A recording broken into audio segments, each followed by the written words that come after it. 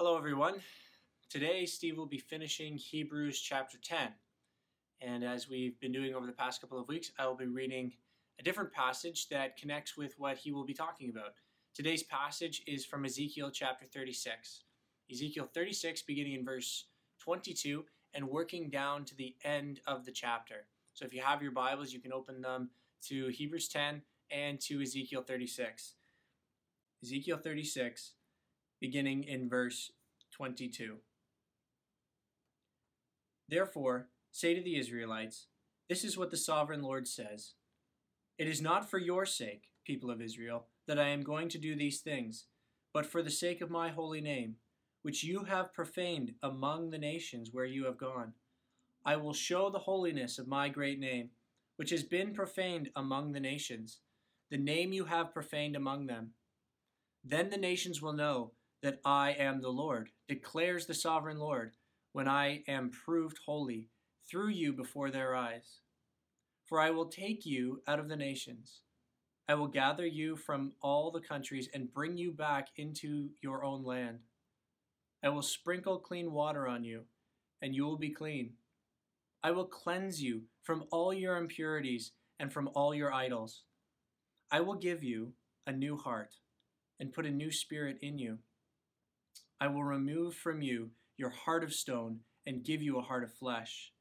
I will put my spirit in you and move you to follow my decrees and be careful to keep my laws. Then you will live in the land I gave your ancestors. You will be my people, and I will be your God. I will save you from all your uncleanness. I will call for the grain and make it plentiful, and will not bring famine upon you. I will increase the fruit of the trees and the crops of the field, so that you will no longer suffer disgrace among the nations because of famine. Then you will remember your evil ways and wicked deeds, and you will loathe yourselves for your sins and detestable practices. I want you to know that I am not doing this for your sake, declares the sovereign Lord.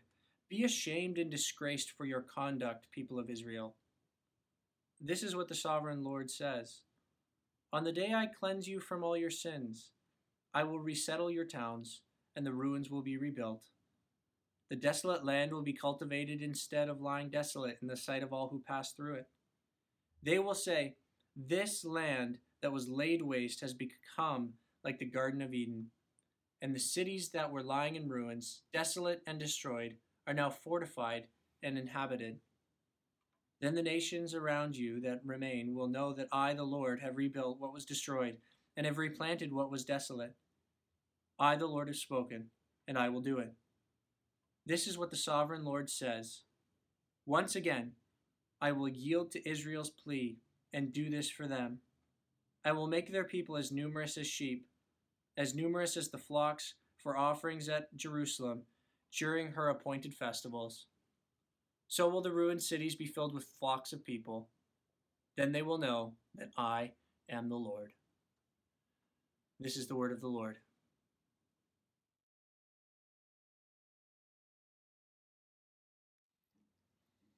Well, good morning. It's May 17th, Victoria Day weekend. And although on the Victoria Day weekend most years, I'm used to looking around and not seeing quite as many people in the auditorium, this is by far the most poorly attended service we've ever had on a Victoria Day. Just me by myself in the library, and you wherever it is that you are. It's now been 2 months since we've been able to meet together. March 15th was the first Sunday that we were not able to meet, and now it's May 17th. So just a little over 2 months have gone by. There's been a lot of things that have happened in the world, lots of things that have happened in the life of people in our church, a lot of things that you yourself have experienced.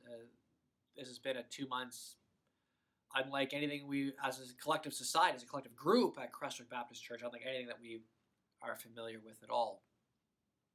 We're going to find our continuity, though, in the Word of God. And we're going to keep working through the book of Hebrews, picking up in verse 19 of chapter 10. We're going to look at Lord willing, we're looking at chapter 10, 19 through the end of the book, or through the end of the chapter, rather. The end of the book would be a bit of a longer message. Chapter 10, verses 19 through 39. Chapter 10, 1 through 18, of course, we looked at last week on Mother's Day, and it's about how Christ came into the world to do the will of God. And because he did that, he was able to offer himself as a sacrifice to the Lord that could make us perfect forever. On the basis of what Christ has done, then, we read these words. This is the word of God. Therefore, brothers and sisters, since we have confidence to enter the most holy place by the blood of Jesus, by a new and living way open for us through the curtain, that is, his body, and since we have a great priest over the house of God, let us draw near to God with a sincere heart and with the full assurance that faith brings, having our hearts sprinkled to cleanse us from a guilty conscience and having our bodies washed with pure water. Let us hold unswervingly to the hope we profess, for he who promised is faithful. And let us consider how we may spur one another on toward love and good deeds, not giving up meeting together, as some are in the habit of doing, but encouraging one another, and all the more as you see the day approaching. If we deliberately keep on sinning after we have received the knowledge of the truth, no sacrifice for sins is left, but only a fearful expectation of judgment and of raging fire that will consume the enemies of God. Anyone who rejected the law of Moses died without mercy on the testimony of 2 or 3 witnesses. How much more severely do you think someone deserves to be punished who has trampled the Son of God underfoot, who has treated as an unholy thing the blood of the covenant that sanctified them, and who has insulted the Spirit of grace? For we know him who said, "It is mine to avenge, I will repay," and again, "The Lord will judge his people." It is a dreadful thing to fall into the hands of the living God. Remember those earlier days after you had received the light, when you endured in a great conflict full of suffering. Sometimes you were publicly exposed to insult and persecution. At other times you stood side by side with those who were so treated. You suffered along with those in prison and joyfully accepted the confiscation of your property because you knew that you yourselves had better and lasting possessions. So do not throw away your confidence. It will be richly rewarded. You need to persevere so that when you have done the will of God, you will receive what he has promised. For, in just a little while, he who is coming will come and will not delay. But my righteous one will live by faith, and I take no pleasure in the one who shrinks back. But we do not belong to those who shrink back and are destroyed, but to those who have faith and are saved.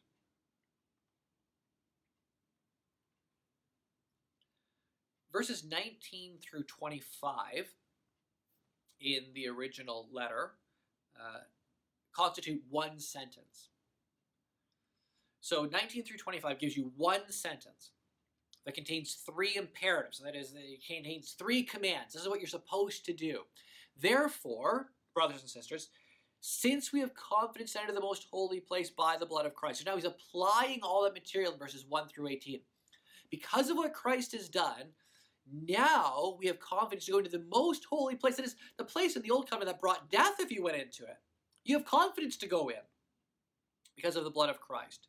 His body, metaphorically, is the curtain, the entranceway into the Holy of Holies. So, because his body has been opened up, and we have access to God through his death,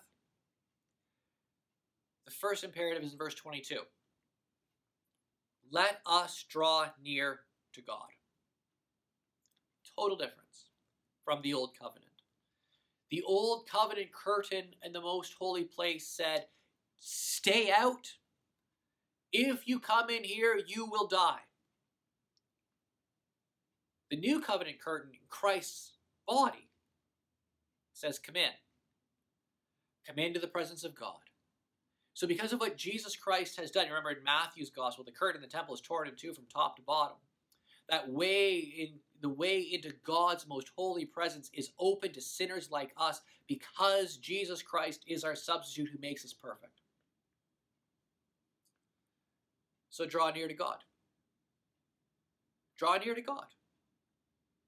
Even now, you can come into the very presence of God through the merit of Jesus Christ. Let us draw near to God with a sincere heart. He's cleansed you so you can actually have a sincere heart. In the deepest part of who you are, you can sincerely love God. Draw near to Him with a sincere heart and with the full assurance of faith. So you can come near to God with a sincere heart and with full assurance through Jesus Christ. Your hearts have been sprinkled to cleanse from a guilty conscience and having our bodies washed with pure water. The covenant entry was symbolized by the sprinkling of clean water on the people. And then in Ezekiel 36, you have this beautiful new covenant prophecy. God's going to take out the heart of stone and put in a heart of flesh. He's going to put a new spirit in His people. He says, I will sprinkle clean water on you and you will be clean. We enter into the new covenant era through the cleansing that comes only through Jesus Christ. So there's a full assurance of faith. You can have a sincere heart because you've been cleansed by Jesus as you enter into the covenant. So the first imperative, let us draw near to God. The second is in verse 23. Let us hold unswervingly to the hope that we profess.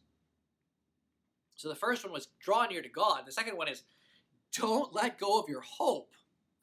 Hold on to it. Hold on to it tightly. Hold on to it unswervingly. Do not deviate from your hope. Why? Because the one who promised, the one that you hope in, is faithful. God's promises are all yes and amen in Jesus Christ. God's promises will never fail. And so trust with absolute hope. Don't ever fail. Don't ever quail in your faith. Hold unswervingly to that hope that you talk about. That hope of glory through Jesus. That hope of forgiveness through Christ. Don't let it go. For He who promised is faithful. And then the third imperative, verse 24. And let us consider how we may spur one another on toward love and good deeds. It's an amazing thing, actually, in terms of church life.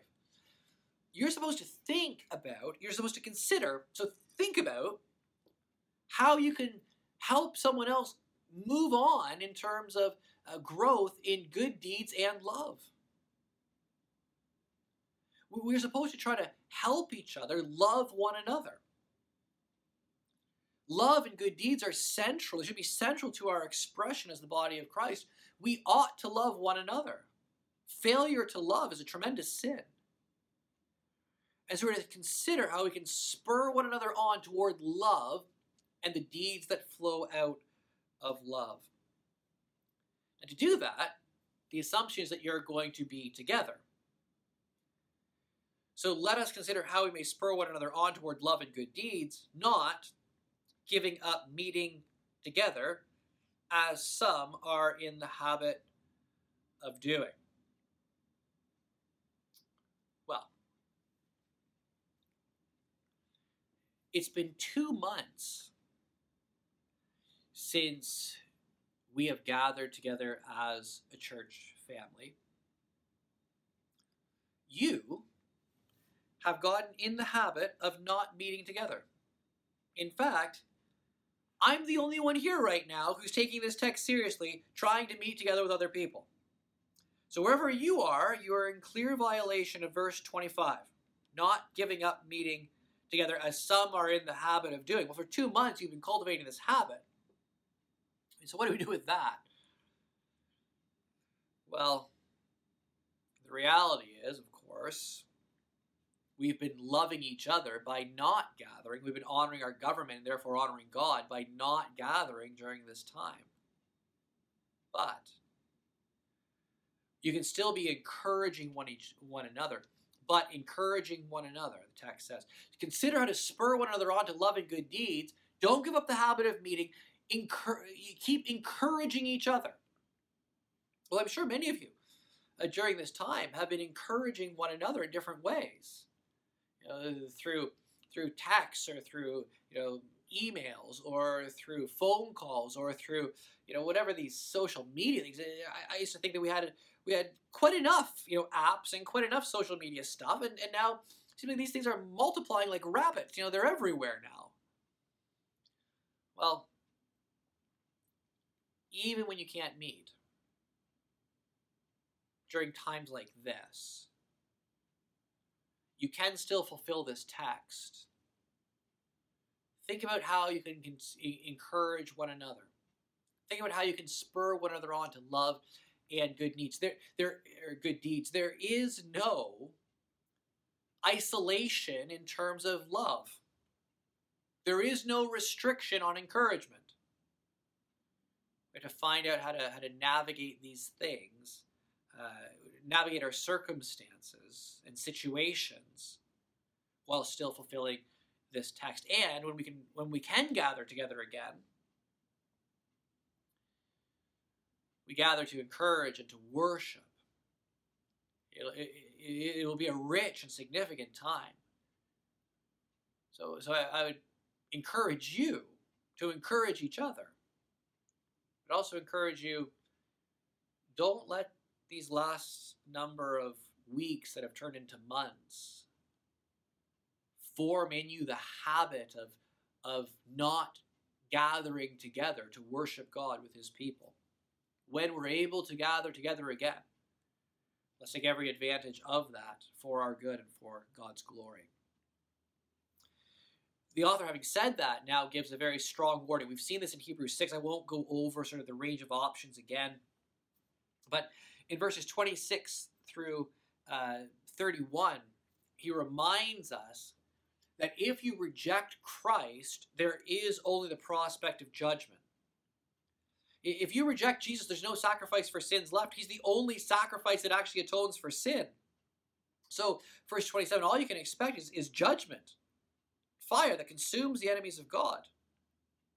And then a lesser to the greater argument, if you died for violating the law of Moses, how much more will you die if you violate the new covenant?